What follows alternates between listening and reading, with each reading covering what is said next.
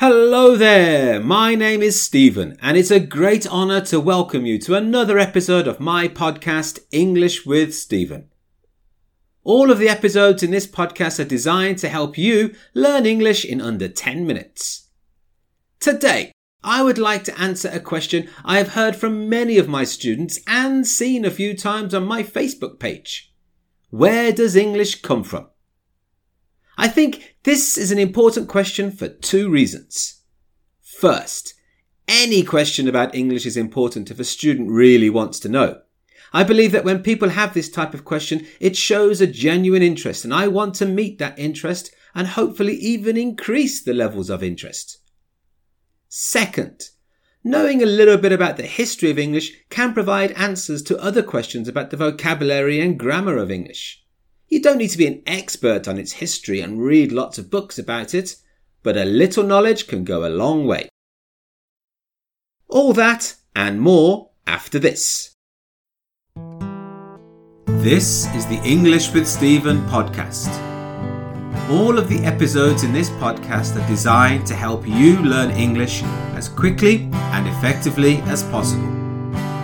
The episodes are short so that you can focus all of your energies on them. They also come with a transcript to help you understand and learn new vocabulary. You can find the transcripts as well as links to my social media and all the previous podcast episodes at englishwithstephen.com.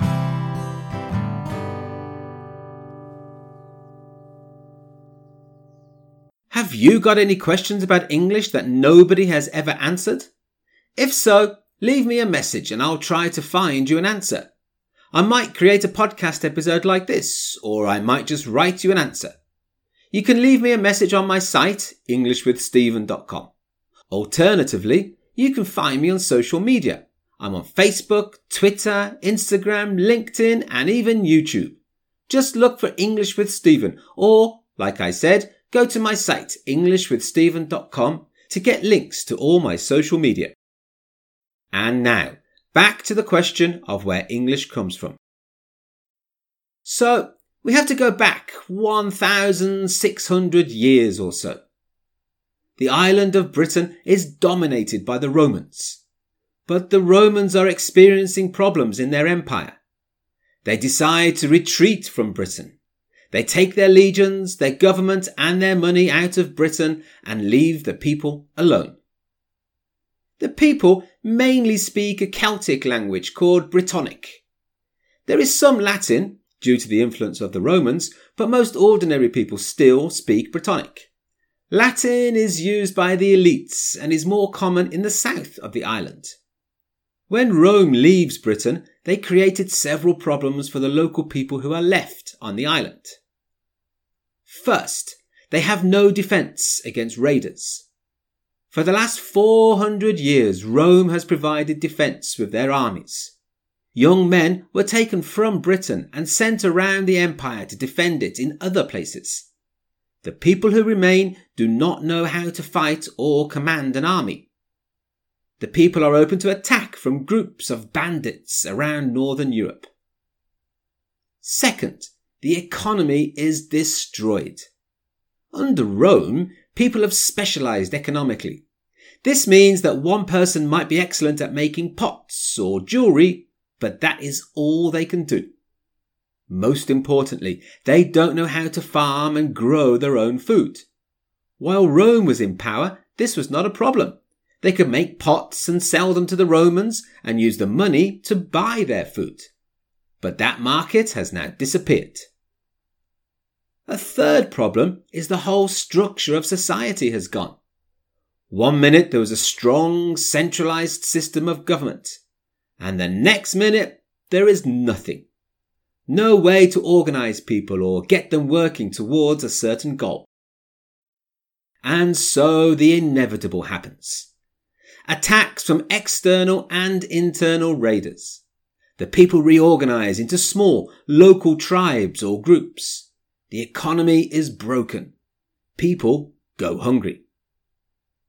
At the same time, in Europe, there are groups of people who are looking for somewhere else to live.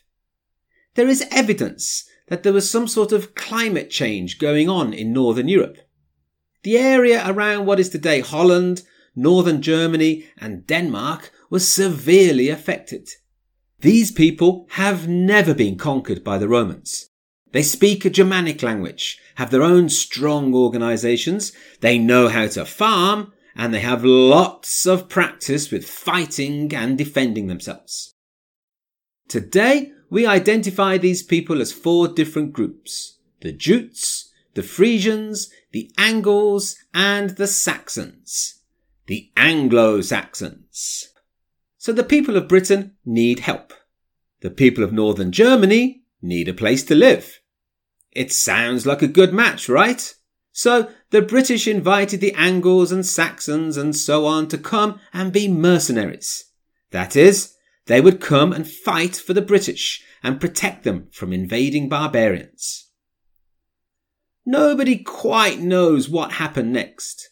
Maybe the British decided not to pay their mercenaries, and so the soldiers just took what they needed. Or maybe the mercenaries arrived, got paid, and then decided to take everything else. Whatever happened, the result was the same. The Angles and the Saxons slowly took over the whole of the south of the island of Britain. Sometimes this was through conquest, and sometimes by mixing with the local people. The newly arrived people had status. They could farm and grow food. They knew how to fight and protect themselves. If you were a local Brit, you wanted them to be your friends. You wanted to trade with them and get good food from them and learn from them. The easiest way to do all of this was to speak their language.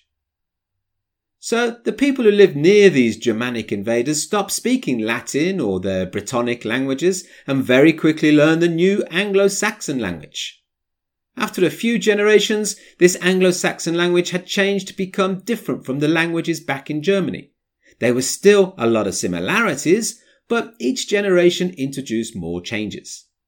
And so English was born.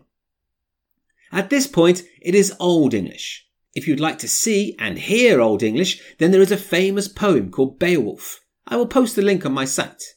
You can see how it was written and compare it to modern English. At first, it looks like a totally different language. But if you look closely, you can see some words that are exactly the same. This is not the end of the story for English. We have Vikings coming soon, and then some French-speaking invaders, and then war with France. All of these things and more change English into what it is today.